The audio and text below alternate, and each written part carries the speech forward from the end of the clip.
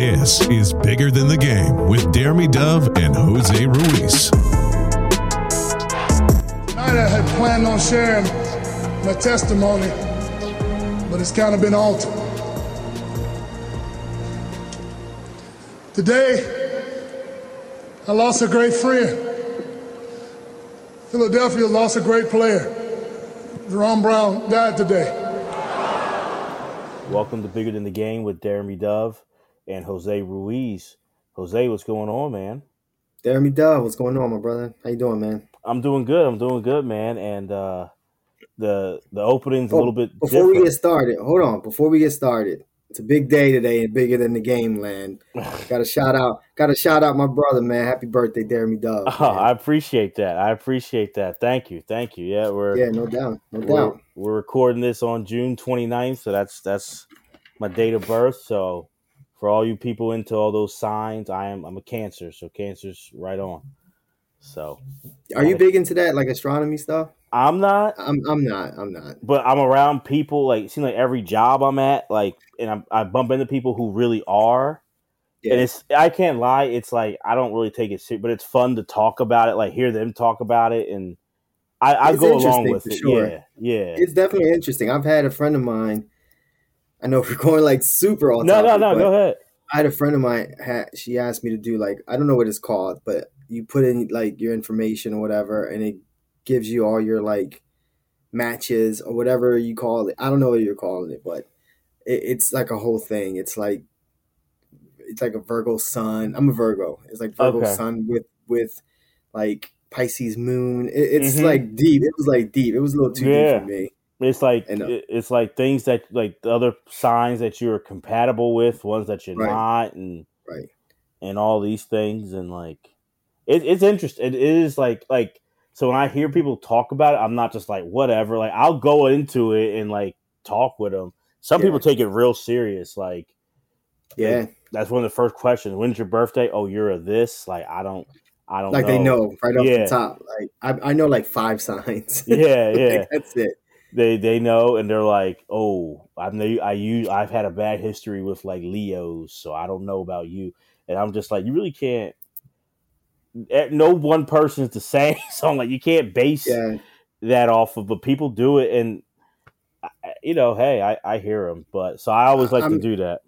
I say this, like, I think I'm a spot on Virgo though. Like, I'm very, like, neat. That's like one of the traits I think for being a Virgo. I'm very I'm very organized. I'm good with the ladies. That's what they say. Oh, really? No, I'm joking. But whatever. Some of the things I've heard about, like, Virgo signs. What's funny is, like, I'm not really I don't, like, totally believe in it. But for Cancers, I think I'm pretty dead on for a Cancer too. That's why it's like, yeah, we don't believe in it, but we believe in it when it comes to us. It's pretty accurate to us, but I don't believe in, like, letting that affect life choices. Like, that's where it's like, right. People are like, I can't really date, like, this sign. I heard a lot of people say that I can't date if you're this. I can't date you, and I'm like, I'm not there. I'm not there with it. I can't do that. But I appreciate that, man. Thank you, and it's blessed to have another year. And that's how much we love doing this show. Don't matter, birthdays, holidays, whatever. We're here. It truly is one of the most fun things, and people may say that's crazy, but when it's your passion, you love it. This is not the first time on my birthday I've recorded a podcast. Like, I love doing it, and I love doing this show. Yeah. So I'm glad to do it, man. So thank you. And I changed up the opening a little bit because it's a little. Usually you try to be a little more hype, but this one it's a little bit different, but it's special to us and especially to a lot of people. And I think, like, a lot of people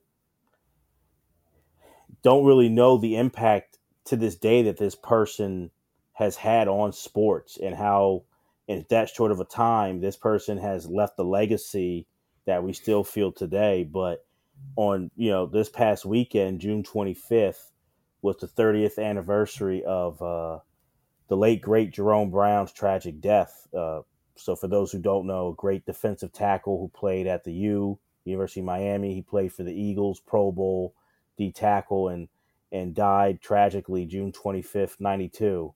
And Jose and I wanted to talk about Jerome Brown, his legacy, what kind of player he was, what kind of person he was, and the impact that death had on a lot of places, on the NFL, on this franchise, on the city of Philadelphia, and beyond that. So, this was one that we really wanted to do. Yeah, for sure. And probably the biggest gut punch I've ever felt in sports. Like, you know what I mean? Like, I've obviously, like, I know we both have, like, we've had, close people pass on us and stuff like that. But I mean, like, somebody sports related, for me, it's to this day, like, doing the show, we're looking some stuff up and, all that. And we're going to get into all of this, but like when Reggie White announced it, I still like get chills. You know what I mean? Just rewatching that, and it's just like I don't know if I've ever experienced that as a fan, because at that point, this is 91. I'm like a 92. This is 92, and I'm a young, like, how you're young, like you're all about sports, like, you know what I mean? Like right now, like we're obviously older adults and, we got, families, jobs, like stuff like that we have to like deal with, daily.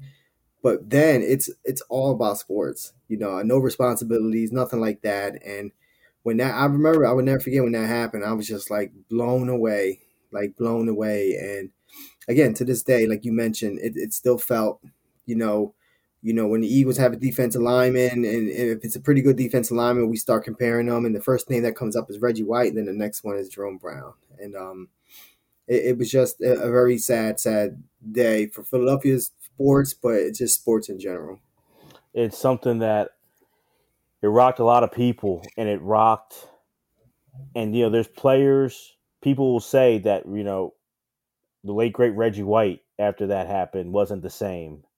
You hear Clyde Simmons, Seth Joyner, who were really like some of his closest friends on the team, and that everything changed for them. And not just as football, but in life, like how they looked at it, like that was a brother who they lost. Mike Golick, yeah, I was about to say that, yeah. How devastated he was. You can go online and see the press conference that he had right after, and how rocked he was when I mean, you can even see it recently when he was doing the Mike and Mike, in the morning, when that conversation came up, he would get choked up. And this is 20 something years later, so it was a devastating loss. And Jose, we'll talk about the player and how great he was on the field, but a lot of it was the personality. Yeah. The personality that he had, where if you look at, the Philadelphia Eagles and the Buddy Ryan, there's so many characters, such a colorful team, loud, brash, cocky. And you could say like they took on the identity of Buddy, but honestly, the person who was the heart and soul, who they took on the most, it was number 99. It was Jerome Brown, who that team took on that identity and that, devil may care, reckless abandon, loud, brash, funny, but going to like border that line of like, ooh, kind of offensive, but you would crack up anyway. This team really took on that identity of Jerome Brown. Right. And it carried off the field and on the field for sure. And, that late 80s, early 90s Eagles team, especially defensively, were known as like trying to like bully people, you know what I mean? Like bully teams and bully offenses, which they did a lot of weeks. And again, like, I'm not saying Jerome Brown's a bully, but it was just more that mentality, that aggressive attack mode, every single play mentality that he played with, right? Like that reckless abandon you always hear about, people talking about players, and like he had that, like that motor, like all those attributes that we hear today, he definitely had all of that. And it started right in the middle. And again, like when you have that great of a player in the middle and you have that great of a player in Reggie White on the outside, it was just a scary, scary defense to go up against. But again, I agree with that. I think they took on his personality, that brash, bravado, like really cocky, like you mentioned, like in your face, they're going to talk a lot of junk but back it up. Like that defense definitely took on that attitude for sure, 100%. And this is just me talking, and I'm not going to say it's just one factor or one player. But if you look at the time that Jerome emerged from the time at the U in Miami in the mid 80s to then the late 80s coming to Philly and into the early 90s, you look at it, sports and hip hop at that time, it wasn't like now it's an automatic connection. Now it's like, boom. But at that time it wasn't. And there's some factors, you look at Georgetown and the Big East, and if you've listened to our podcast, check those archives. Check them. You've heard us talk about that. They had a play on that. You can even see it with, Isaiah Thomas and the Bad Boys, and then those LA Raiders and UNLV. But Jerome Brown as a player, to me, was a guy who kind of helped bridge that gap for hip hop and sports, in my opinion. Like Jerome kind of had that hip hop attitude and was openly, young and showing that at a time when it really wasn't that popular. It still was kind of like taboo to do. Right. And he was built like out of like that Charles Barkley mode. Like, that at that point in time, like you had to be really careful how you spoke in front of the media. And, players were really, excuse me, like tight to the vest, like, close to the vest, but like what they would say to the media. And Jerome Brown was not. You didn't have to worry about that with Jerome. And, he was going to tell you how he felt no matter where he was in a press conference, an interview. Like, we're going to bring up a few, those instances where it's like you needed a quote. You went to Jerome Brown and he wasn't going to disappoint. So, yeah, I appreciate athletes like that. And I know we always want to – it's funny because, like, as fans and definitely media, they always talk about, like, we want players to be, like, open and honest, until the player's open and honest. Exactly. And you know what I mean? And then, then it's too much and he's in your face and he has an attitude. So, again, like we were mentioning, like, there was an aggressive type of play when it came for him with Jerome Brown on the field, but he was definitely aggressive like that off the field as well. And he didn't take any shit, and I can appreciate that. Absolutely. He did not. And he and I want to start honestly, we know where he's from, that he's from Brooksville, Florida. And came, it's like that's like close to Gainesville, right? Like, I'm trying not far. Not far from there. Not far from Gainesville, in a real small town that everybody knew everyone. And Jerome, being who he was a very popular guy in the town. But to me, he was a standout player in high school. But, he gets done high school in 1983 and gets recruited by some places. But it's interesting because, when thinking about it and getting ready for the show, Howard Schnellenberger was the coach at Miami. And Miami was not, now a lot of people know the U and all that stuff, and they know the history and the dynasty. It wasn't the U back then. It wasn't the U. Schnellenberger trying to build something there. And honestly, Jerome Brown is a key point of this 83 recruiting class where you had Alonzo Highsmith, Melvin Bratton, Winston Moss, Brian Blaze, Daniel Stubbs. Jerome was a key point of that, a key piece. Looking at it, I say honestly, him, Alonzo Highsmith, and probably Melvin Bratton. And Bratton got redshirted that first year. That's the foundation that built the U into one of college football's greatest dynasties. And Jerome Brown is a focal point of that.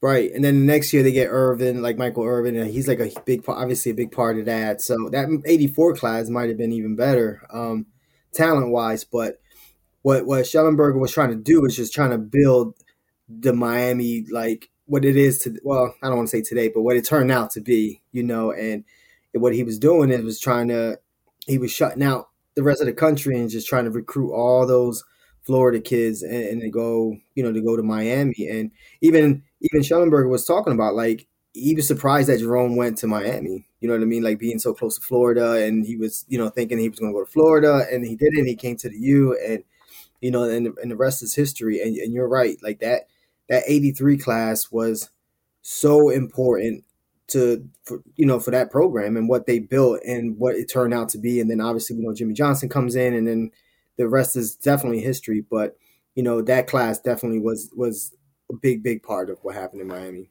And Jerome gets on the field that first year, and Miami winds up but that upset over Nebraska to become national champions in '83. Yeah, he started that game. Yeah, he starts in that game, and you look at it.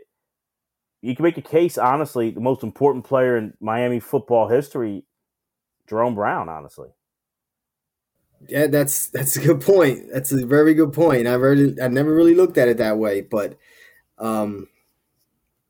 that's a good point. Well, and for those who are wondering, like, why I will back it up, because you look at it. So '83, they shocked the world, national champions. Howard Schnellenberger leaves, though. Bring in Jimmy Johnson. They get rocked. You know, Jimmy Johnson's first year was a very tough year because he had to keep Schnellenberger's assistants for that year and all that stuff. They had the Doug Flutie, the Hail Mary game that year and all that. But they wind up emerging, and you've seen it. The attitude and Jimmy Johnson allowed it. He allowed the players we know in Dallas to be who they are. But for anyone you can watch the 30 for 30, you can watch on YouTube when Miami under Jimmy started emerging, they took on the attitude. Now, these guys all had swagger. Like we said, Michael Irvin's there, Alonzo Highsmith, the Blades brothers, Melvin Bratton, Daniel Stubbs, all and on.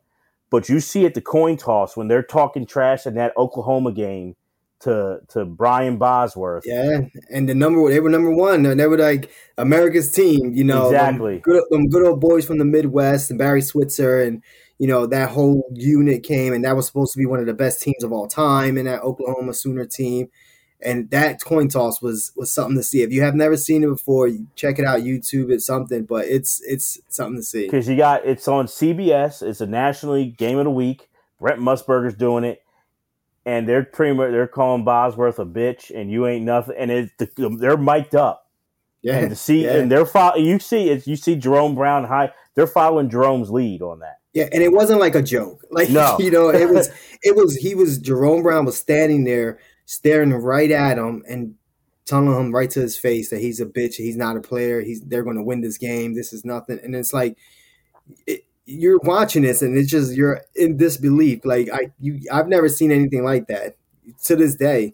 Like dudes just talking to them like that right to their faces. It was an amazing thing. Again, OU was ranked first. I think Miami was fourth. Mm-hmm. So it was a huge game, like you mentioned. It was on ABC, but man, like that was a sight to see. And the stories, you know, so many, but just like the night before, he's calling Jamel Holloway the quarterback. He's calling Jerome's lead. They're all following Jerome's lead. Yeah, he started that. And he's middle of the night calling Oklahoma players, calling Jamel Holloway, the Oklahoma starting quarterback, you know, doing the whole Warriors, Jamel, come out and play. Like we know that stuff later on from the U, but it had to start somewhere. And it started in this era. And it started with who? They're following Jerome Brown's lead. And when I say, like, I'm not saying he's the greatest football player in the U's history. There's a lot of great players.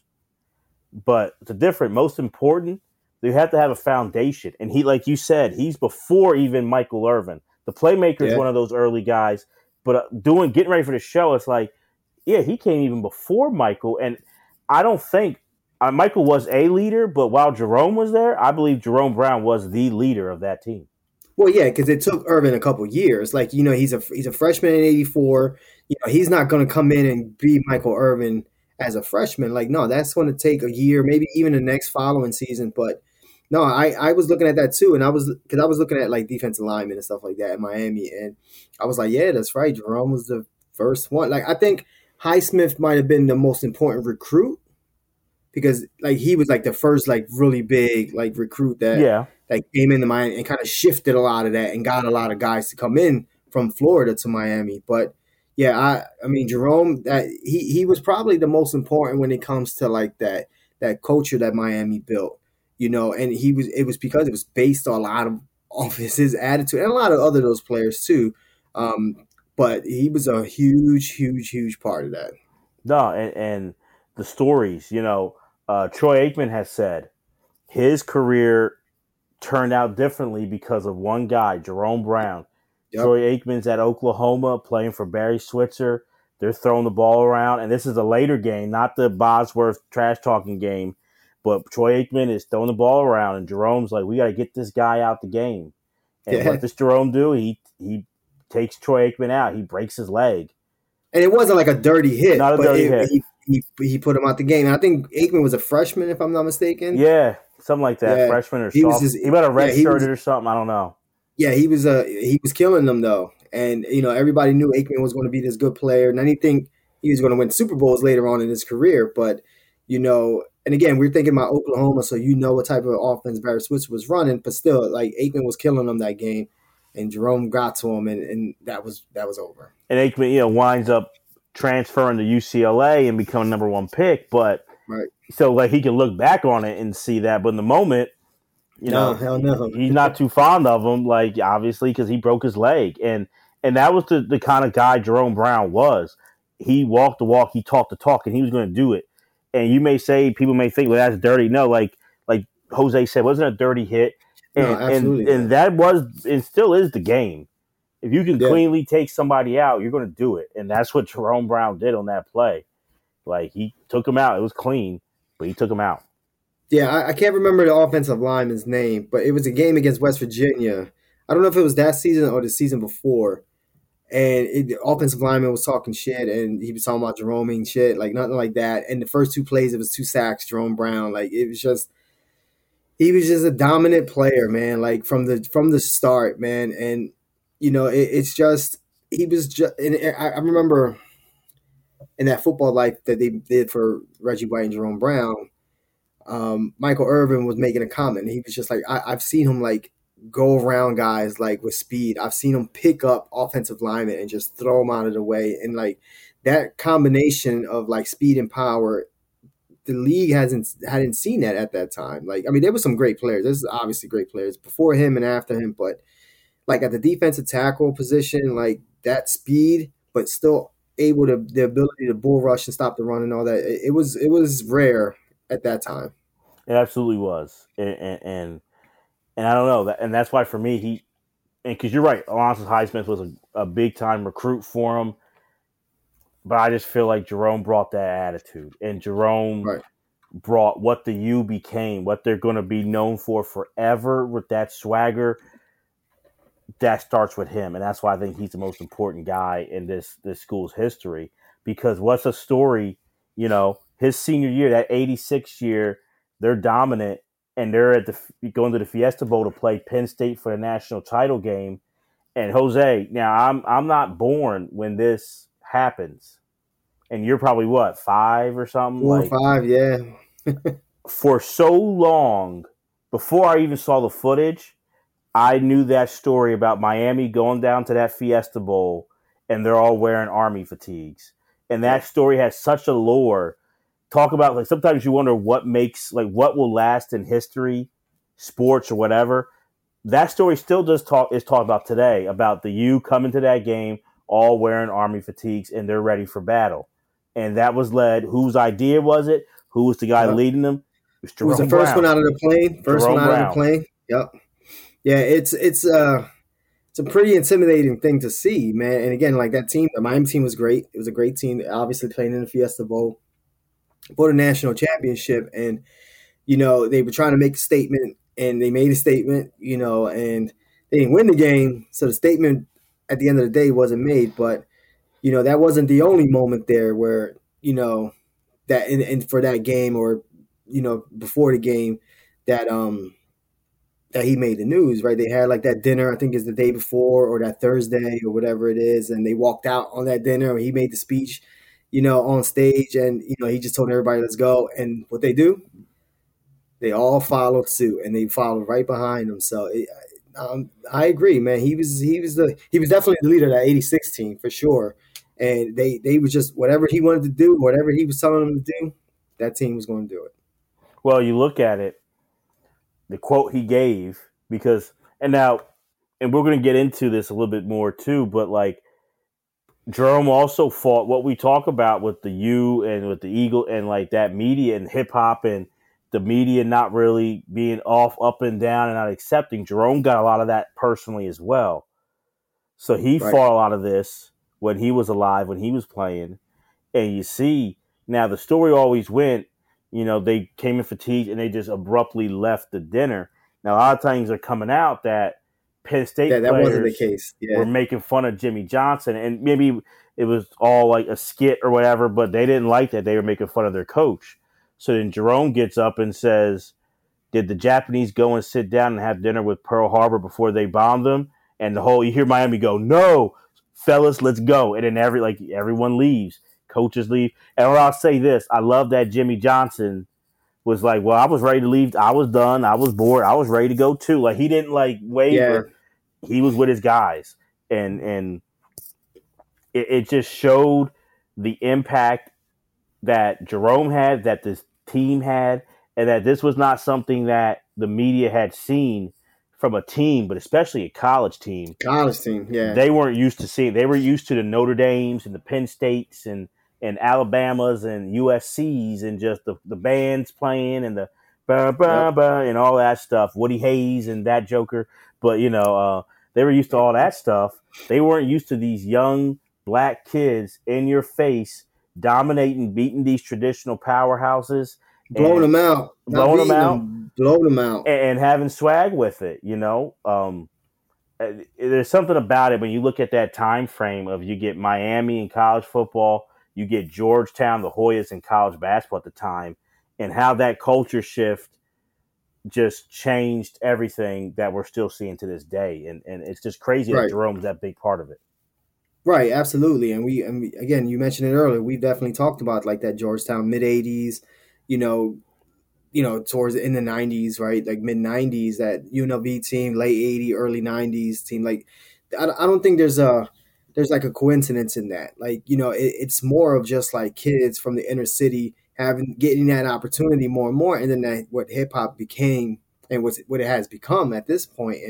And that was just the evolution. And I think both of those things were evolving right at the same time. And it was like one was elevating the other. And it was just like it was like a train, man, that society was not going to stop, because again, like you had these kids becoming prominent players in all these leagues, especially like football and especially college football, because they were like the younger generation. And, you have them and they're just elevating these programs and themselves and their brands, whatever the case. But then again, you have hip hop where it's like, again, it comes from the same areas, right? It comes from the inner cities, and that's starting to elevate, and that's becoming mainstream. And, the establishment is scared of the hip hop, revolution. And again, there's these same kids that come from that same area.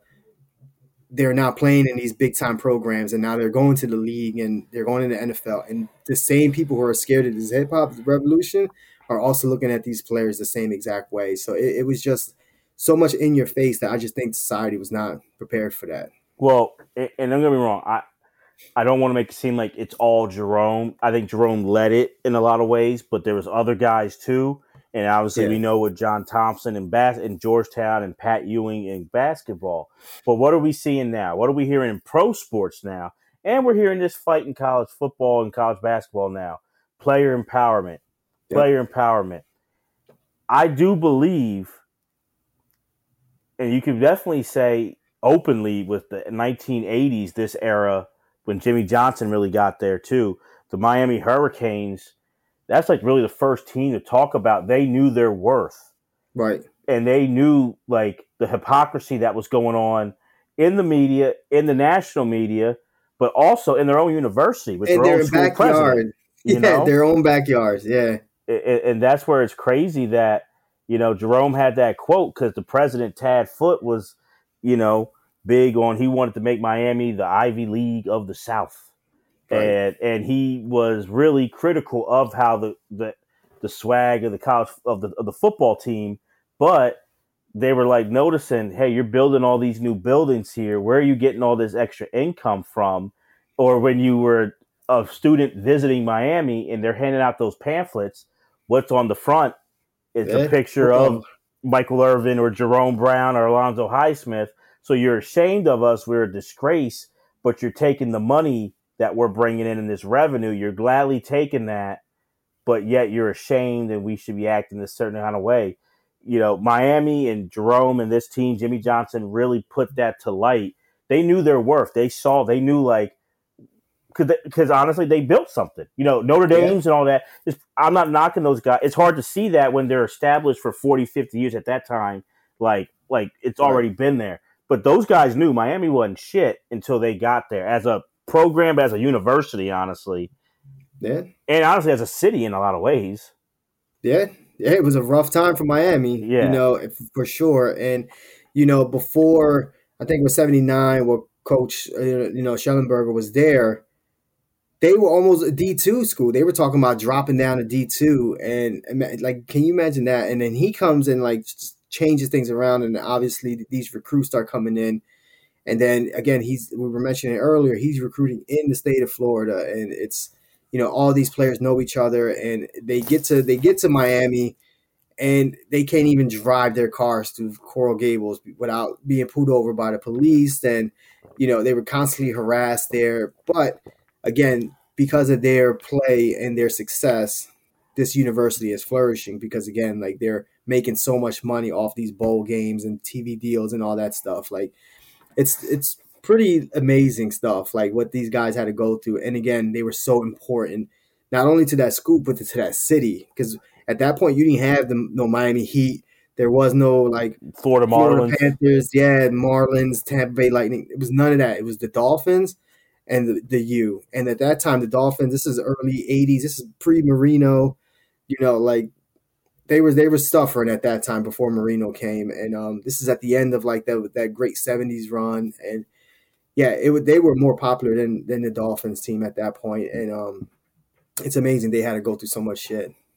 It is, and you see, like, that's where the innovation. Now we're 35 years in, and now player empowerment, know your worth, that wasn't always a thing. And depending on who's in our audience, like, either they may know that, they may not know that, they may want to forget that or try to forget it, but let's call it what it is.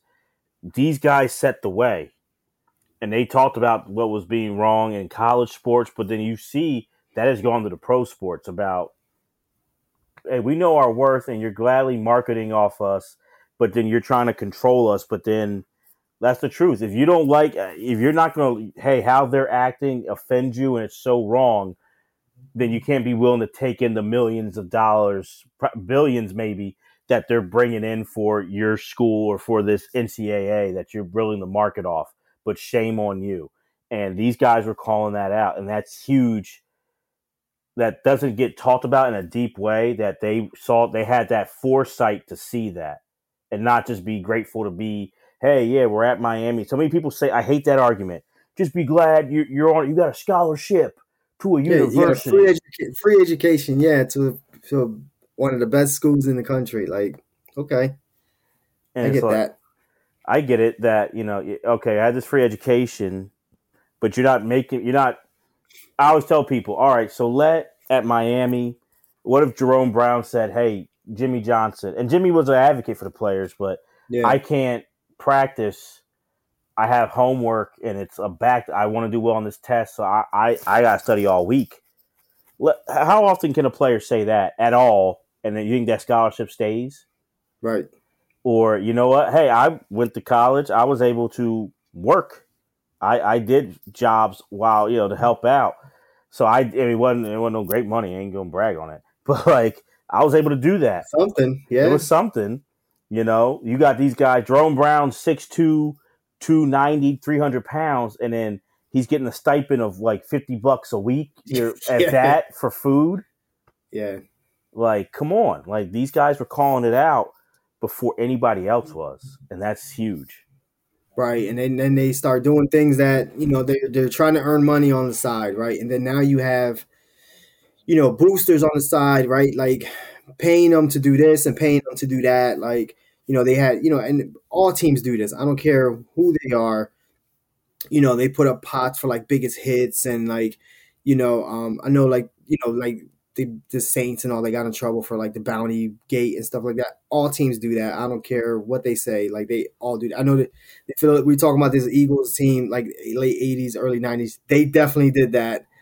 It was not a secret either. And, so you had these players trying to make money on the side like that. Like, they had to do whatever they had to do to earn something, like earn some type of money down there. And, then we look at that and go, oh, well, they shouldn't be doing that either. But again, we can't give these guys any money. Like it's crazy, man. Again, like you can sit back and from the outside looking in, it's like, oh, if I had that opportunity, I'm going to definitely take it. A full ride to a great university. Like I get that argument to an extent, you know what I mean? But again, like when you're exploiting these players because they're at that university, then that's where the problem is. And I never did because a lot of times you're not setting them up for success when you're at these big time, especially in college football and college basketball. Yeah, you're just like, you're done, go. Okay. Yeah, and a lot of times that's what it was. Like you're just there, and then a lot of times you're not caring about them as students. You're not caring about what goes on there. And guess what?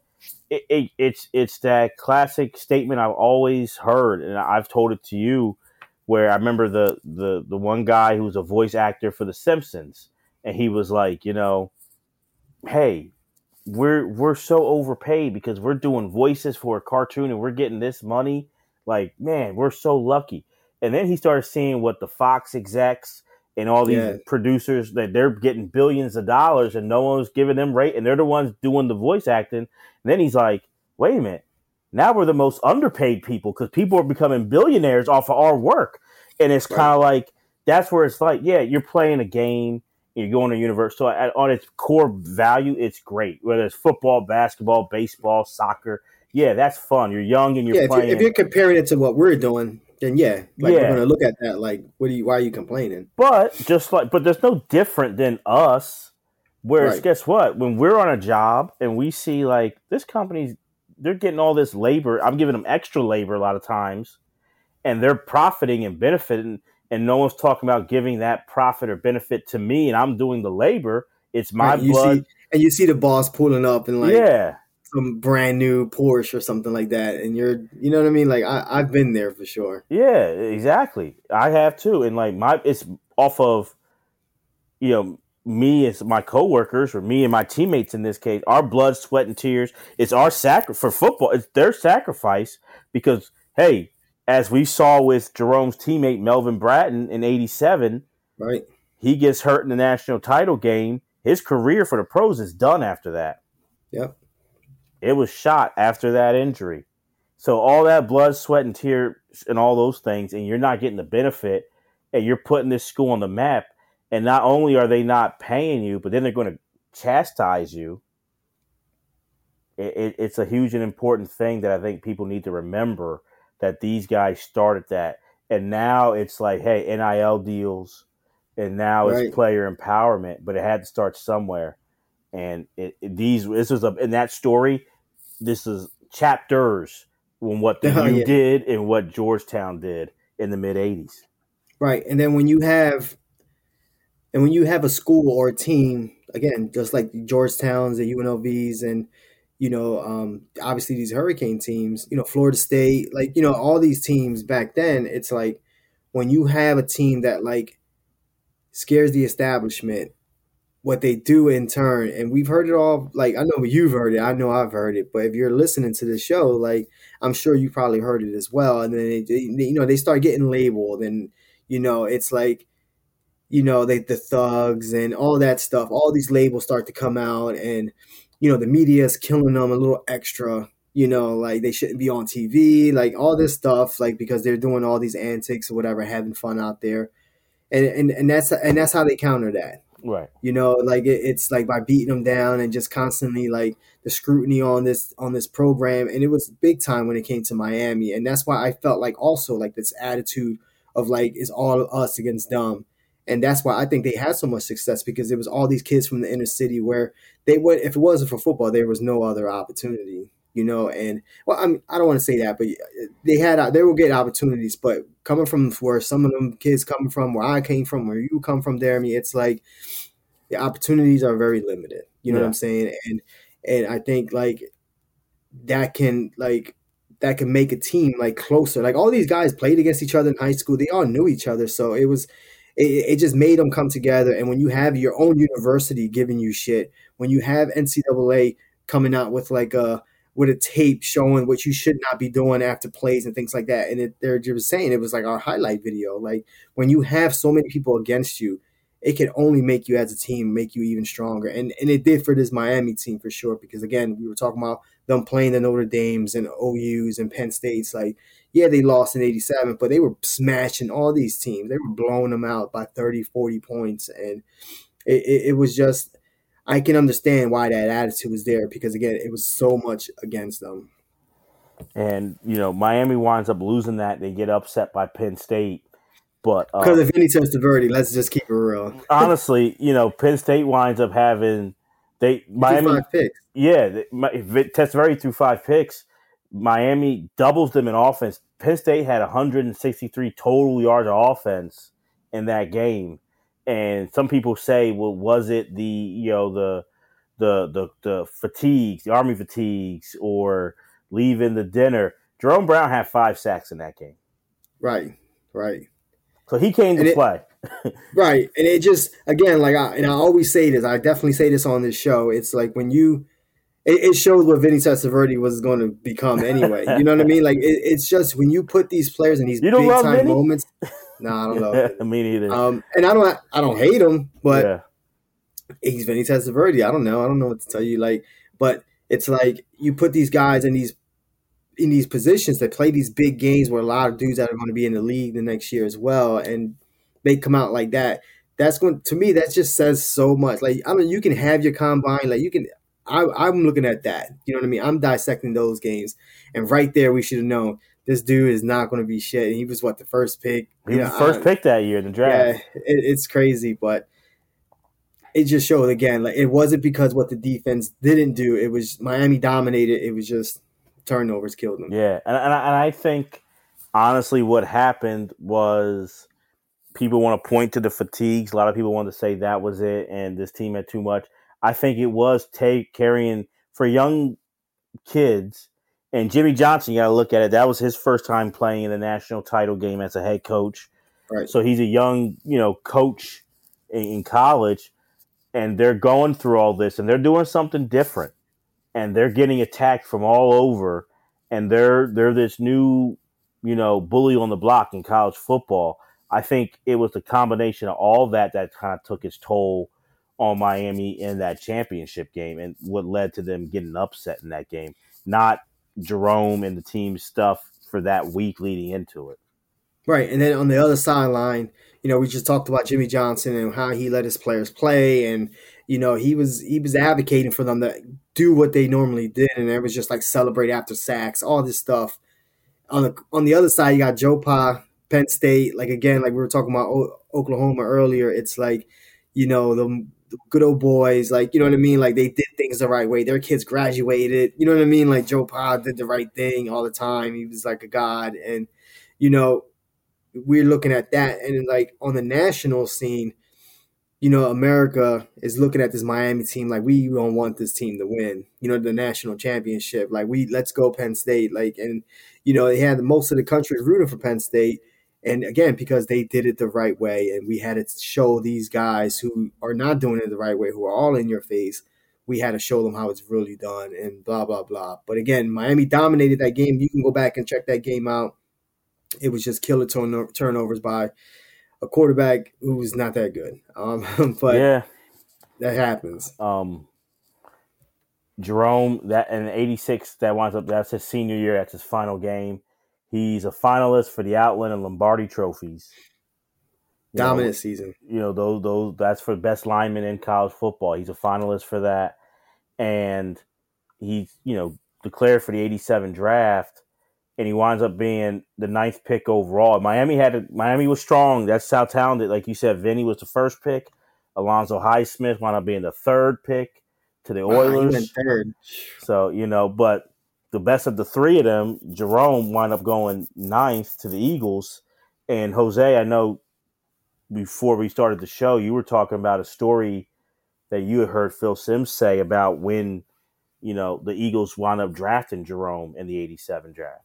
Right. It was even before it was that day, I think the day of the draft. Then, Bill Parcells calls Phil Simms, and he was just like, hey, Phil, like, are you ready? And he was like, what are you talking about? He's like, our lives are about to change. The Philadelphia Eagles are about to draft Jerome Brown. And at that point, we have Reggie White, Buddy Ryan's obviously here. this Eagles defense is already establishing itself as one of the top units in the league at that point. Buddy Ryan coming from that Bears 46 style scheme that he had implemented there. He was just starting to build this thing in Philly, and he added that other piece where not only you had the best defensive end of all time in Reggie White, and possibly arguably the best defensive player of all time. Like, obviously there's definitely debates to have it that it was a lot of great defensive players. But you had that on defensive end, and now you add this dominant force up the middle, and there's nowhere for these quarterbacks to go. You can't step up. Jerome's there. If you try to roll out, Reggie's there. Then, we got Clyde Simmons on the other end who becomes an all-pro. It's just they're building this dominant force. And, again, Jerome Brown. And the league knew, like, adding Jerome Brown to a defensive line with Reggie White was going to be outstanding. And I think, like you said, that story says a lot. Like, right, as great as Reggie White is, and I do think, greatest D lineman. I think greatest defensive player in NFL history. If you guys want to debate that, you can follow Twitter. Yeah, I know we got a lot of Giants fans that follow us too. Like, we can have that conversation. I know you want to put LT in there, and rightfully so, but it's definitely a conversation we can have. But that says something when a coach is great as Parcells, and you're looking at it. And honestly, I've heard that story many times too. That's right after the Giants win the Super Bowl. The Giants are the defending world champions when this draft comes around. So that's even bigger that Parcells is saying our lives are going to change. And now that's in the division with, Washington and Joe Gibbs and all that. The Giants had already established that rivalry with the Niners and the conference. So for them to be looking at in Buddy's second year, the Eagles didn't have a good first year under Buddy. In that second year, and him saying our lives are going to change. And he was right. It wasn't like he was wrong. No, he was right. He was spot on. Yeah. I don't know, because to me when I hear that comment, it's like that's the genius of Bill Parcells. But then also, this is just me freestyling right now. Then why wasn't he the first pick of the draft? Like, right. I mean, I'm grateful. I'm grateful he wasn't. You see, I got the Jerome jersey behind me, but I'm kind of like, why wasn't he the first pick? Yeah, I mean, it was just defensive tackles were not picked first overall. There's another Miami defensive tackle a couple years later, and Russell Maryland gets picked first. And I'll definitely talk about that a little bit later as well when we talk about Jerome's legacy. But,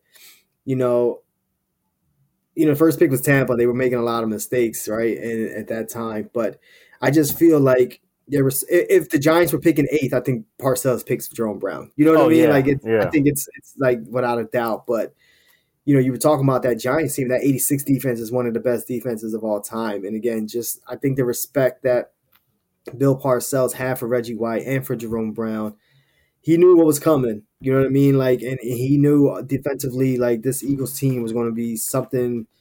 They're going to have to deal with this team, man. It was going to be a problem. And, years later, like, the Eagles were dominating the Giants at that time. And even though the Giants were that good, it was still, like, it was a tough game. I just laughed. I'm not trying to knock anybody, but I'm just like, imagine if, like, the draft was different and Vinny Testaverde, like, slides down. I don't think Parcells was talking to Phil Simms. Eagles took Vinny Testaverde.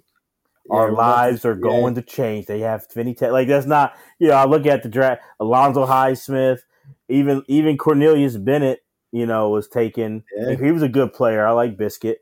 But, like, let's be real. If you give me all these other guys who were picked before Jerome, I don't think Bill Parcells is saying that. Shane Conlon, the Eagles took Shane. Our lives are going to change. He's not, not going to say that. And Shane Conlon looked good in the national title game. He got a few picks off of Vinny. There's something that Bill knew, and I believe other people did too, but who knows? But, like, he knew Jerome was going to be that special, and he knew it was going to be a problem. Yeah, it was Jerome, then Rod Woodson was next. Another great player. Yeah, another great player. And the 8 before... Suspect. Not a strong. The 87 draft, Jerome and Rod saved that top 10 from who knows, maybe being the worst ever. Yeah, because it was tough. It's a rough. So that, yeah. But Even I mean, like if you go like first round in general, like not Mark as, Ingram to the Giants at the end of the I'm looking. first round. Bruce Jim Harbaugh, Armstrong. Bruce Armstrong was a good tackle for the Patriots at 23. yeah, He was Jim good. Harbaugh was decent. Uh, Yeah. Nate Odom's decent. You're not hype on Boz. Boz was there. He was supplemental, but He they was had something like Boz. that, yeah. But Tim McDonald was a good player. and Harris Barton was good for the Niners. Those Yeah, championship he was a teams. good player too. Yeah, He was good. I think there's some good players later rounds that save it, but that's a rough first round, by the way. yeah, But yeah. But again, like that being Parcells knew what was coming. And I think a lot of the league knew what was coming, and teaming those two up just by themselves, you could have had anyone else, the other end and the other tackle. Like it was just those two were going to create. You couldn't double team either one of them. You know what I mean? Like if you double team Reggie, you were getting to Jerome. Go ahead, Darren. Well, I was going to say, let's look at it, and before we kind of go individually into Jerome, we hear about great D lines in history. Obviously, Steel Curtain, Purple People Eaters, Fearsome Foursome. Yeah. There's great D lines. I never hear in that list, and I didn't have a nickname like those guys did, but when you give for a good 4 to 5 year run, you have Reggie White, Jerome Brown, Clyde Simmons, and you can switch in. You have Mike Pitts and Golick were there, Andy Harmon, but still, all three of those guys were one's obviously in the Hall of Fame in Reggie. Clyde Simmons is in the 100 sack club. Right, that's the name. That's the name I think for me that people don't really talk about. Had a long, lengthy career, and we know for it's a short time how dominant Jerome was. All pro player. Why do we not talk about that group up there with the Steel Curtain and the Purple People Eaters and all that as greatest defensive line of all time? And do you think that they should? Do you think is that off, or do you think that they shouldn't be talked about? I don't think it's off. I know ESPN did like a ranking. I think it was like 20. I can't remember what year it was. It might have been 2010. I'm not sure. It was recent enough. And they did like the top 30 defenses in the last 30 years. And the Eagles 91 team was number one. And this is ahead of like 2000 Baltimore, like, that Bucks defense. Like, and not to say they were like, statistically they were like they held quarterbacks like 44% passing. Like it was something crazy like that. They led the league in sacks. They had like 26 interceptions. They had like 55 sacks. Like it was just such a dominating season, and it all started with those three guys that you were talking about. And again, like that's why I mentioned like Clyde Simmons, 121 sacks. Like that's might have been the quietest 121 sacks of all time because nobody really talked about him because you had Reggie White on the other side, and everybody's like, well, yeah, Reggie's getting double teamed, and you're singling up Simmons. He's still got to get there. You know what I mean? Like, and then you can just plug up anyone else next to Jerome Brown at that defensive tackle, like you talked about Mike Pitts and Golick. But again, if Reggie's giving you 18 sacks a game, Jerome's giving you 9 or 10, and then you got Clyde on the other side giving you 14, 15, like year in and year out. Like that's dominance, but again, the same knock with this defense is why they're not up there with the 85 Bears defense and like that Giants defense and, that Baltimore defense. It's that, come big games, they weren't there. You know what I mean? So, and that's the counter that I'm going to give is to that, because I think you're right in why, but it's not a counter to you because you're not saying it, but to the people, right. Is that I feel like in the past decade, when it comes to a different position group, the linebackers, the Dome Patrol never won a playoff game. Right. But they're starting to get love as they should. Some people are calling them greatest linebacking core ever. And you can debate that whether you agree or not, but I think that they should be talked about in that, at least talked about. And for a long time, I never heard them growing up in that group. You knew about like that's recent. Like that's a very recent, very recent. Like they named the Steelers linebacking crew. They named the Bears in the 80s, the Giants, But recently, the Dome Patrol of the late 80s, early 90s linebacking corps is getting that. And I think – and they have a great nickname, Dome Patrol. And so, I think that the Eagles, that team, that needs to start happening, great defensive lines. Because I'll be honest, I'm putting this D-line over the 85 Bears D-line. Yeah, hands down. Yeah, that's – I think that's easy. Yeah. But, if you do a player for player, it's like you go Dent, Reggie White. I think that's an easy one there. You go Clyde Simmons. You go Jerome Brown, McMichael. I'm going Jerome Brown. Dan Hampton, Clyde Simmons. I think I go. Dan Hampton there, but and Fridge was there. Fridge, he was kind of a wise. Fridge wasn't right. It was a defensive tackle. Fridge wasn't nothing special. Let's be honest. No, he was just a big guy. He was good. He was good for running the ball in, honestly, and he was okay at best. Later on, he did have some plays later, but nothing special. So I got to be honest. I just think, as a quick side note, that D line that Jerome's a part of needs to get more praised. As when we talk about great D lines of all time, they need to be in the conversation for the greatest and talked about in that top 3 at least. They need to hear more for them. So that's right. Just, I want to say that, Yeah, for sure. And it's not like it was just individual numbers, team defense as well. With these guys in there, they were top 5, top 10 in the league year in and year out. When Buddy was there, when Buddy left, they were, again, the following season when Buddy left, it was the 91 defense, which was one of the best defenses of all time, for that one single season. First defense for first in yards, points per game, and something, I can't even remember the other stat, but they were the first one to go across. I think it was against the run pass points per game. I think they were straight across number 1. And it was just a dominant defense. And it's not like they were playing against it's not like they were in the NFC North or whatever, or the Norris division, whatever it used to be called. They were, the Giants, top 10 offense, Redskins, top 10 offense, and the Cowboys were a top 15 offense, if I'm not mistaken, that season. And they were playing good teams twice a year. You know what I mean? They were playing 3 really good teams. And then you had the Cardinals, and they would beat up on the Cardinals. But, again, the competition was there, and they were still holding teams down to 10, 14 points a game. It was just something crazy number, man. It's just, I think Brett Favre called this the Eagles defense. That Eagles defense probably the best defense he's ever played against. It's just, this team, Jerome Brown for sure doesn't get talked about enough. It's one of the greats. But again, I understand he played 5 seasons. So if you're not from Philly, you probably don't even think about Jerome Brown.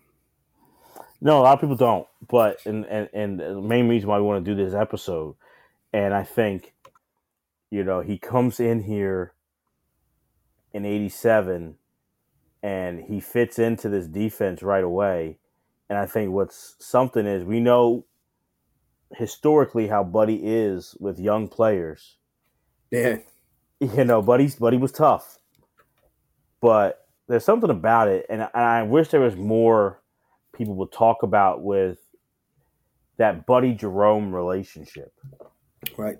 And I think Buddy loves his guy, loves his defense, and we know with other players and the Bears and stuff, he has special. But I really feel from different quotes and Buddy had a special bond with Jerome, and he, as a player, he had to perform. But I think Buddy liked Jerome's swag, his personality, his brash, his loudness, and was a big proponent of letting that carry on to the rest of the squad. Right, and letting it play on the field. It was just like we talked about Jimmy Johnson with the U. It's he let his guys do that. He did it himself. You know what I mean? He would talk a lot of shit in the media. He would say stuff to coaches and stuff, and in press conferences. And he wanted his players to do that. Again, they were the bully on the block. That especially that Eagles defense, and they would kind of punch you in the face. And if you didn't counter that they were going to dominate you that game, and he was going to blitz you, and he was going to call the dogs, and they were just going to go after you, man. And again, some of the teams that would punch back were like those Redskins, Giants teams, like, you know what I mean? Like it was Cowboys later on, and that's where the Eagles had trouble. But like, you know, that famous quote that Buddy Ryan says that, you know, I have 45 Jerome Browns, I wouldn't lose a game, you know, and that's just the respect that he had for Jerome. And he knew he was great. Obviously, he took him eighth, so he knew something was there. But yeah, I agree. I think Buddy and him had a really great relationship that does not get talked about a lot. And, you know, you kind of see it's early on. Jerome, there's not really like that, huge like learning gap or curve. Like Jerome's a dynamic player from the start with this team, and is making his impact known. You know, the problems, you know, the issues that Jerome had in Philly wasn't so much the performer, the player. And we talk about the man, but, you know, hey, he's a human being. He was flawed. There were some things with him off the field that, you know, he was colorful personality. He was funny, but he also showed he was a young guy. Yeah. And honestly kind of showed some flashes of what would tragically happen later. Things like that were kind of showing throughout his time here in Philly. Yeah, you would hear stories like Jeff Fisher has a real good story about the way he was driving in the parking lot one time doing like over 100 miles an hour. And, you know, just, you know, some guys have a tough time like turning it off from the field, and that was what makes them great, right? But the thing is, like, you can't live life like that either. You know what I mean? And I know Reggie White was like really instrumental in trying to like calm that down a little bit. But, you know, when you're young and you have money and you're very successful and you're great at what you do, it's you know, you can give as much advice as possible. I know it's happened to me. You know, it goes through one year out the other until life experience forces you to kind of like change that. And, you know, at that point in his life, he never really had that. So it was just more of like him just being Jerome Brown and having fun. And again, I can't knock somebody for wanting to have fun, but, you know, some of the stuff that he was doing was borderline like out of control. He was out of control for sure. And you know, you watch it, you research and see like he had a love for speed, a love for cars, love for bikes. Right. And you know, teams, I think we see later on, kind of they'll put in players' contracts about that, like, because you know, it's they're investing a lot of money in you, you know, so they want to protect their investment. But B, and I'm not knocking people. You can love cars and love bikes and be responsible, but that need for speed, that it's dangerous, and it's taking a lot of people away from here. Not just Jerome, but, you know, there was a lot of foreshadowing with it. And, you know, one of the odd stories is he when he in the off season, one of the years where he was with Philly, he's back in his hometown, Brooksville, and winds up saving a young girl's life. You know, a few years before his own death, it was in a crazy accident, was going too fast, and it's like those are those warnings that maybe you're like, hey, I should slow down too. Like this is dangerous. Like that you wish he would have picked up on. Right, and it's tough. You know what I mean? Like, 'cause these guys think they're Superman. You know what I mean? Like they all their life they've been dominant on the field and in a man's game. You know what I mean? Like where it's like I can move you. You're standing there. I can pick you up and move you if I really wanted to. You know, and they feel indestructible, man. And it doesn't. Those signs can come, and you know, for a lot of players. I'm not saying all, because some of these players do see that and they go, okay, yeah, I'm gonna change some stuff up. But you know, he didn't feel like that. You know, and he was living his life. And you know, I remember watching an interview. I think it was Reggie White's wife or widow, obviously now, but. You know, and she was talking about it, like, you know, Jerome Brown was that young buck, and, you know, Reggie was trying to, like, calm him down, but she's like, you can see there was no calming him down. Like, he was out here to live life, and he definitely was doing that. And the thing is, you know, there's a great book on that Eagles team. You know, Mark Bowden wrote it, Bringing the Heat, and he really highlights, you know, he starts it before, but he really highlights the team, like Jerome's like death, and then that season after Jerome's death really gets the spotlight. And a lot of those guys, he says, were really kind of like they were envied. They were living vicariously. They were trying to be like Jerome, because Jerome was young, making good money, was a star. So the ladies were chasing him. He was doing that. He was living fast, and he was a young guy. And a lot of those, but he also was kind of devil may care, anti-authority, anti-establishment, his kind of guy. And a lot of those guys kind of fed off of that on the field, but they fed off it off the field too, and really wanted. And hey, I don't want to speak for you. I bet like I'm guilty. I was guilty of that. There's those guys you're like, man, like they're living, especially when you're young, and they're living fat, and they're getting all the girls. They're at the attention, and it's like, man, you wish you were there, and then you're cool with them, and you're trying to like you try to like ride that wave if you can. Like, all right, like I'm trying to get this. And some of it, in the moment, it's like I'm pushing this too far, but you're just seeing this guy do it, and he's living life, and you're thinking that's what you want. And like you said, with those experiences, and hopefully what we've been given that Jerome wasn't, time, you learn not to do that. But he affected this team on the field, but off the field as well in a lot of ways too. Yeah, and sometimes it's very unfortunate, but some people have to be like the message. You know what I mean? Like, and it's very, very, very unfortunate to even look at it like that. But again, like, I'm sure his tragic death, again, like we talked about how much that impacted this team. But again, I'm sure it changed a lot of lives within that organization and when that team, like, on like, all right, I got to like slow down. You know what I mean? Like, I'm going a little too hard right now. And, we're talking about, late 80s, early 90s. So I'm sure, I'm not saying these guys were doing drugs and not like that, but it's super prevalent at that time of sports and stuff. Like, I'm sure they were having their fun and going to these nightclubs. So again, like, sometimes it takes something like that to kind of change a bunch of lives, but unfortunately it takes something like that. You know what I mean? So it's sad, man. It was, again, like I mentioned at the beginning, it was, for me, it was the biggest gut punch in sports ever. Yeah, it really was. And, there's a lot of stories and about Jerome and that in short life, but a lot of impact. And, right. One of the ones is, right after either his rookie year or second year, he's in the offseason, he's back home in Florida, and they're going to have a KKK rally in his hometown. Yeah. And Jerome's not having that. And so him and some of his friends wind up breaking up that KKK rally by driving their cars throughout, like on the street, and blasting hip hop music, and those guys going scattered. And a lot of times doing more like research into that as the years, the police leaned on Jerome to kind of help break that up. And knowing the figure crazy. He was, the police looked at Jerome in that light. And, he's got to be 24 at the time, 23, 24. Yeah.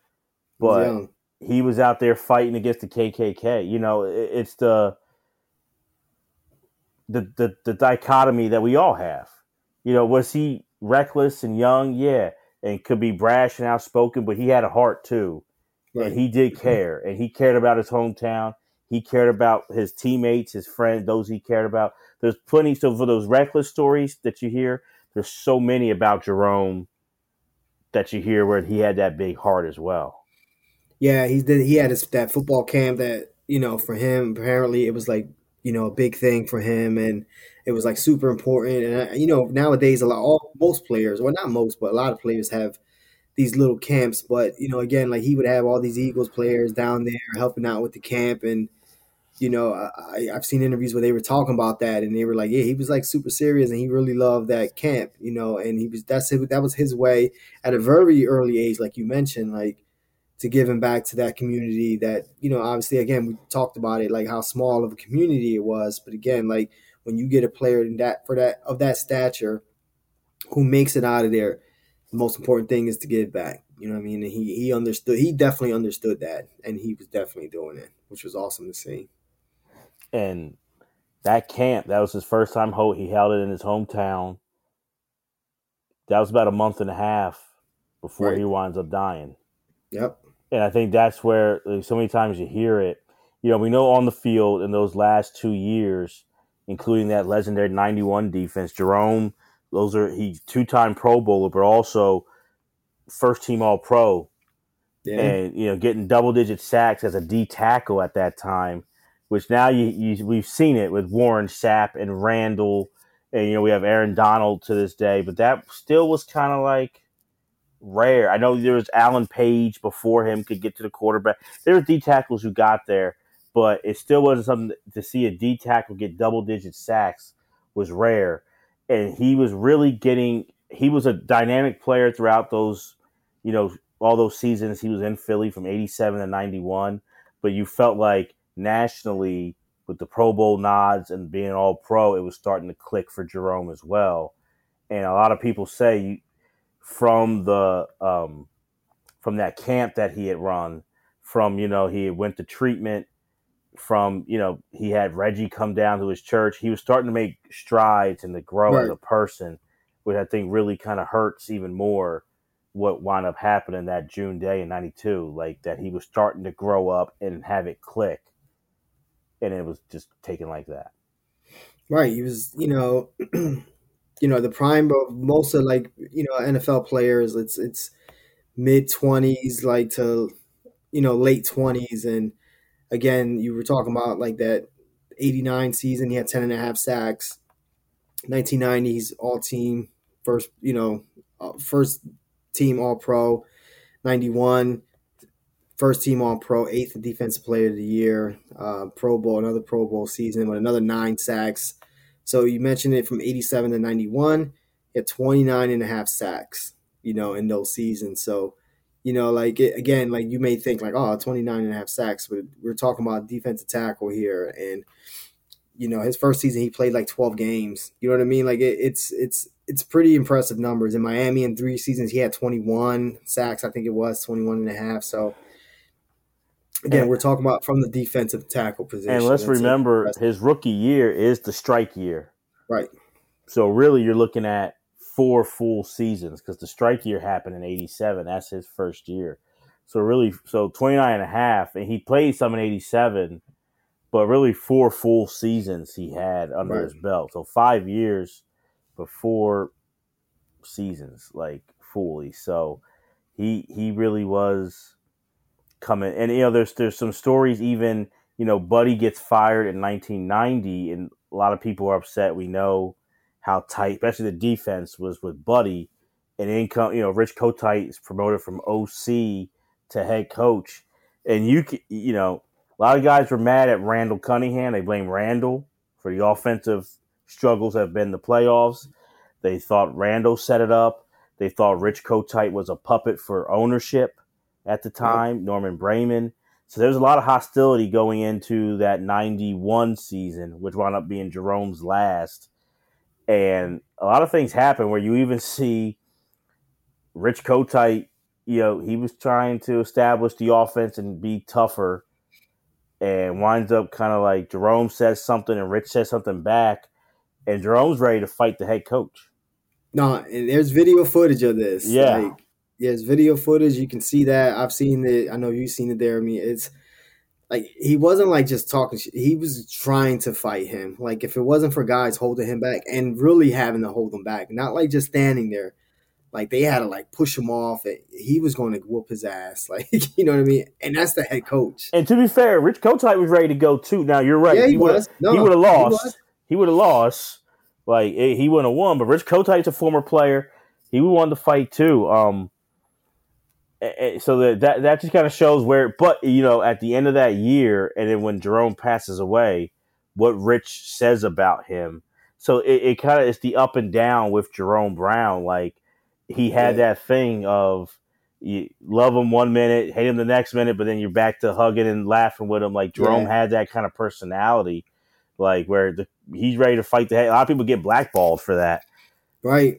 But Jerome just kind of had that way, and they wound up coming together and having a good relationship.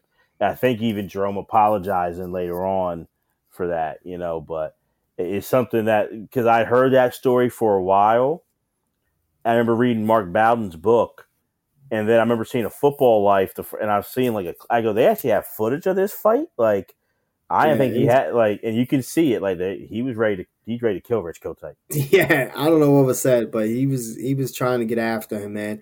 But again, like these defensive guys, like you mentioned earlier, really felt like, like Buddy Ryan was set up to lose his job, and you know, because again, they had success on the Buddy Ryan, they just didn't have playoff success, and that's ultimately you got to win playoff games to keep your job. And Buddy, we talked about it on our show when we did our show, Buddy Ryan. Check the archives. Check them. And it was early on too. It was a nice early on show. It was one of our favorite shows, and we talked about what happened with Buddy and why did Buddy lose his job. And again, like the talent was here. Like we're talking about all these talented players, and they just again the knock on this defense is, and not even I guess it is a knock. Like they don't get talked about with the all-time greats like those Steelers and all those great defenses because they didn't win enough. And again, at the end of the day, to get remembered, you have to win big time games. And they had a lot of great like statement regular season games. They had a lot of nickname games. The House of Pain, the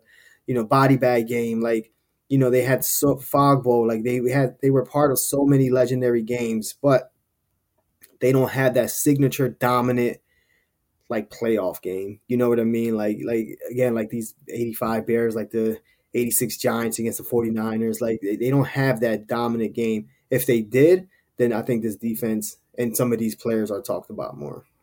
Absolutely. So it's you look at it, and so 91 wound up being Jerome's last year. That defense was legendary. They go 10-6 that year, with Randall being knocked out in the second quarter of the first game. A lot of people say, and I think I don't think it.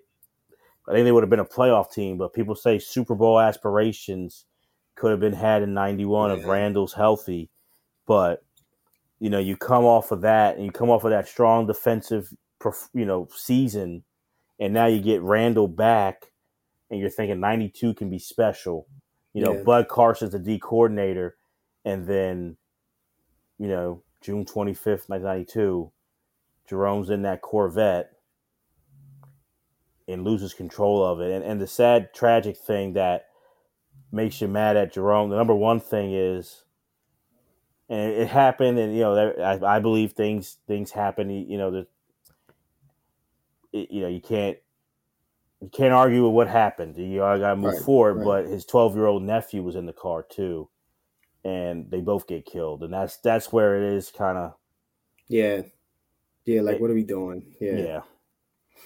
I mean, it's tough to look back and point fingers and stuff like that because it's not going to change anything. So I'm with you on that, Jeremy. But again, like, that's the part that is left out a lot of times. And like, Jerome Brown's death is 100% tragic. And again, I know that's why we're doing this show, right? Like it's that tragic. This was 30 years ago and we're still talking about it. Like it just kind of just happened. But again, the other piece of it is this 12-year-old nephew that he had in the car with him also tragically loses his life as well. And, he didn't have a chance. You know what I mean? Like he didn't grow up. He wasn't in the NFL. He didn't do any of that stuff. You know what I mean? Like he still had a whole lot of life to live. And again, it's when you hear kids, it's just a different feeling, No. And so it's something that team never bounced back. Now 92, there's a lot of things, and it's a saying that we had heard for so long, and I guess with the Eagles winning in 2017, you don't have to hear it anymore, but I heard it for so long, bring it home for Jerome. That was kind of like a slogan for that year, but it went throughout every team that, got to the playoffs for the Eagles years after. Years after Jerome was gone, people never played with Jerome, but throughout the city, Eagles fan, you would say, bring it home for Jerome. And that was the message in 92. And they wound up keeping Jerome's locker that year the same. Interesting story, that first game of the 92 season was against the Saints, and they invited Jerome's family there. And they're, the plan was from ownership, Norman Brayman, have a ceremony and just to like present them with Jerome's jersey that's in this case, kind of this plastic, like a frame to Jerome's family. So like Reggie's out there and Seth, and so Reggie gets the mic and starts going and says, just off script, no one will ever wear number 99 in Eagle history again. And that wasn't the plan. They weren't going to retire Jerome's number. But Reggie said it and said it in front of 65,000 people at the vet, and they go crazy. So Jerome's number was not supposed to be retired, but Reggie White kind of retired it. And number 99 is no one has worn that jersey since, and it's a special jersey. And on YouTube, that's the jersey I have behind me, and it's one of the valued ones I have. And the Eagles did, and they played some inspired ball in honor of Jerome in that season. There's a lot of great moments. One of the great goal line stands of all time happened that year against the Cardinals, where it's 8 plays at the 1 yard line. Yeah. And the Eagles wind up holding them and getting that win 7-3, and they would stop them on 4th down, and then there was offsides. Yeah. Which is miraculous. It's one of the great goal line stands in NFL history. Right. Even I know the story of the wild card game in New Orleans at the Superdome and what they do, and that was special as well, and bringing his locker to New Orleans. And yeah, when the players didn't even know they were doing that, they walk in the locker room and they see all of Jerome's stuff in there. And again, you talk about the Dome Patrol, this is who they were playing. These were the top 2 defenses, or 2 of the top defenses in the league. And New Orleans is at home, and they haven't won a playoff game in forever. Maybe ever. I'm trying to think at that point in time. At that point, never. Yeah, and they were, the Eagles were going in there, and we all know playing in the Superdome how that is. And it was a good game, close game, and then the Eagles pulled it out late. But having that locker there definitely kind of motivated them even more. And we're watching this game, and we're like, holy shit! This team, this team may do it. You know what I mean? We got that defense is still really good. You got Randall, you got whatever. They pulled out. I think it was 36-20 or something like that game, and it was just a great game, a great moment for the Eagles. And and then next week they played the Cowboys, and that's a different type of team there. It was over. And now after the 92 season, free agency happens, and that team breaks up. Reggie goes, Keith Jackson. So many guys are gone after that, and that era of football really is officially over after that loss to Dallas. But we can be honest, that era of football really ended June 25th, 92 in Florida, when Jerome, and his nephew lost their life. Now, Jose, something that a lot of people have said to me when I was growing up, that obviously there's no way we'll ever know, but I find it interesting, is a lot of people have said if Jerome was still alive, Reggie White would not have gone to Green Bay. And by that, maybe not everybody, but other players maybe would have stayed in Philly. Do you think that to be true? I think it's a good possibility of that happening, just because, like we talked about earlier, Jeremy, it's that relationship. It was like a older brother, younger brother type of relationship, and not only their relationship, they have relationships with each other's families. Reggie would go down and hang out with Jerome's family, like we were talking about earlier. Not even for the camp, it was just as a friendship. Jerome Brown would hang out with Reggie White and his wife at the time, and their family, and so I'm sure that Jerome would have had a big time say in if Reggie was leaving. And again, because even with all of that being said, there's reports that, Reggie White, if he was offered any type of deal by the Eagles, he would have signed it, and he wasn't even offered a contract by the Philadelphia Eagles, apparently. So, I think if Reggie stays, a bunch of other, maybe Keith Jackson stays, I'm not sure, but, it's a big what if for sure. And, or, how long does Jerome stay if Reggie leaves? You know what I mean? After that. And, if Jerome going down to Miami playing for the Dolphins or something like that, you know what I mean? It's a lot of what ifs and what could have happened. But I think if Jerome's here and plans to stay here, I think Reggie most likely will stay as well. Do you think Jerome, if he would have lived longer, would he have been a Hall of Famer? I absolutely think so. I mean, I know defensive tackle, it's one of those tough positions to get in the Hall of Fame. But, if we can talk about legacy, right? And look at, those defensive tackles that came out of Miami and all those great players. Like, I mentioned earlier, like Russell Maryland, Cortez Kennedy, then you got Warren Sapp after that. And we all know how great, Russell Maryland wasn't great like we thought he was going to be. Still a very solid player for a Super Bowl team. Cortez Kennedy was at one point the best defensive tackle in the NFL. Yeah, he's a Hall of Famer. Yeah, he's a Hall of Famer, and we all know Warren Sapp's a Hall of Famer. And each and every one of them will say Jerome Brown was a much better player than I was.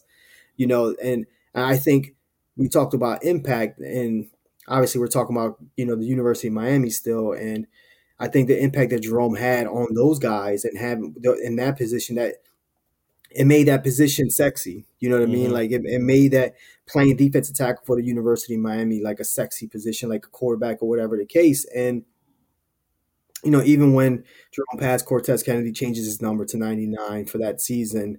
And it's just like the respect that all these guys have for him. I think he would have been first ballot Hall of Famer. Like we're looking at a defensive tackle that's like changing the position. You know what I mean? Like right before our eyes, and is including a lot of speed and agility, but not only having that speed and agility, but definitely all the power that you need to play that position. So I just think that was a special, different type of player, and I think absolutely.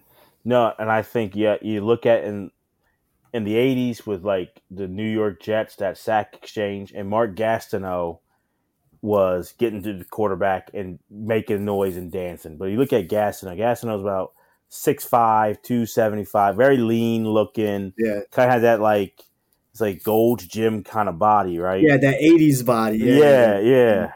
But I don't know of a D tackle. Jerome, think Warren Sapp, really. Right, or for those who don't know, or he had that kind of build, and to see a player on defense get to the quarterback like that, and then to be so expressive and celebratory, I think he was the first like that. Like as far as not the first great D tackle to rush the passer. Yeah.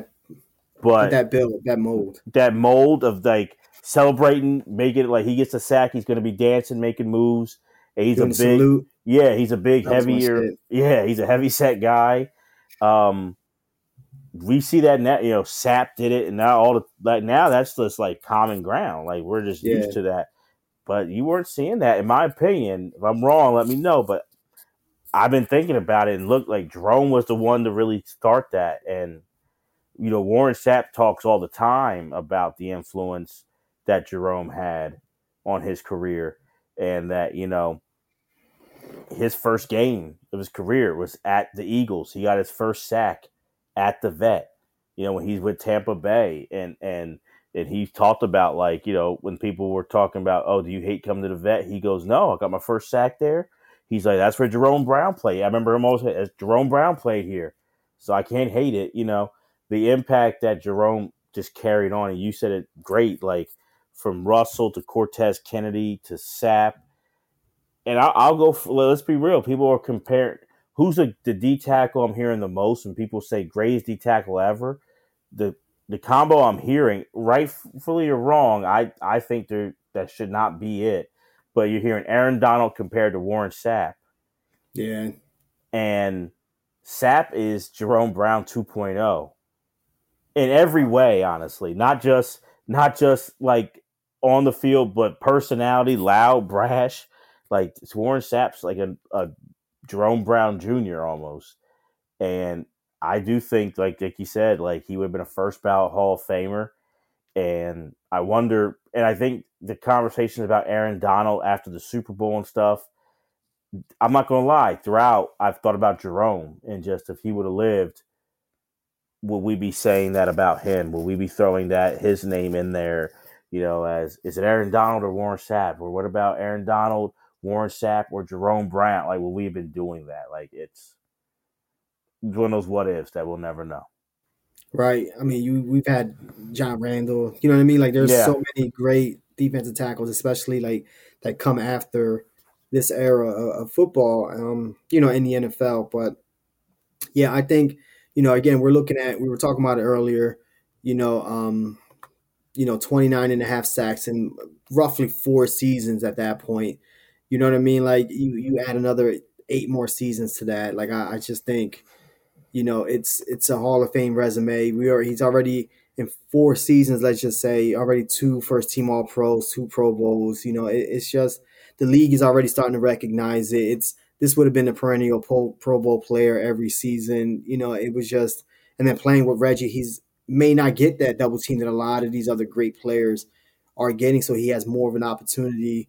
And then now we're talking about the evolution of the NFL as well. So now these teams are going to start throwing more, and now he's going to have even more opportunities to rush the passer. So it's like you just add all that up, and you're going to see these numbers kind of like just keep evolving as the player is going to evolve. Again, he's not even entering his prime yet. So it's just, I think it's without a doubt. And again, like, you can take our opinions on it, fine, or not take them. That's perfectly fine. But again, like, look up what Jeremy was talking about and some of these players, especially defensive linemen, defensive tackles, talked about Jerome Brown.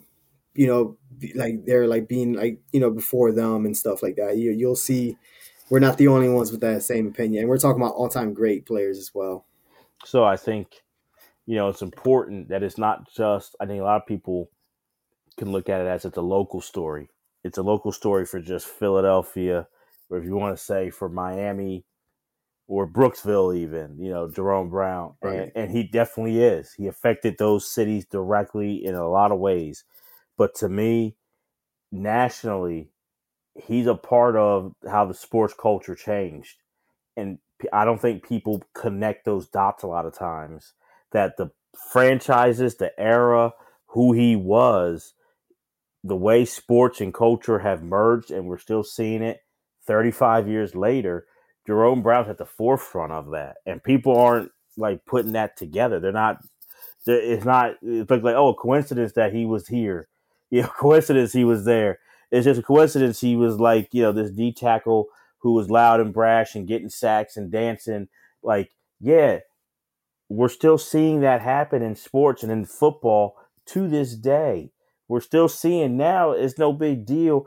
Everybody, it's almost like swag is almost like played out. Every kid, every college team. Sometimes I'm wondering, I'm like, yo, you're like 5 and 8.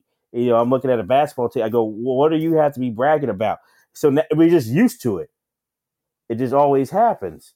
But it wasn't like that until you had a guy like, and he had others too. He had other teammates, especially in Miami and even in Philly for sure. He had other teammates, but they followed his lead.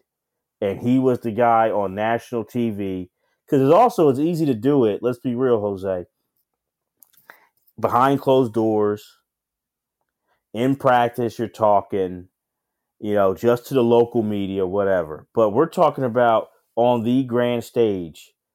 We talked about that Oklahoma game where that's the game of the week. How many game of the weeks had Miami had at that point? At that point, right? Not too many. And Brent Musburger, and then you're mic'd up.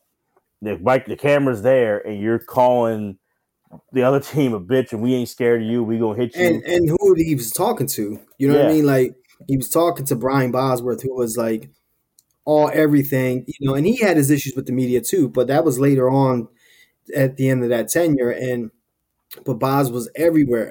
He was one of the most famous athletes overall in American sports, and they're literally chomping him in front of America and just making that statement that the U is here. You know what I mean? We're going to take over college football. It's important just to see that. It's important to see that the fatigues, that the nation saw that.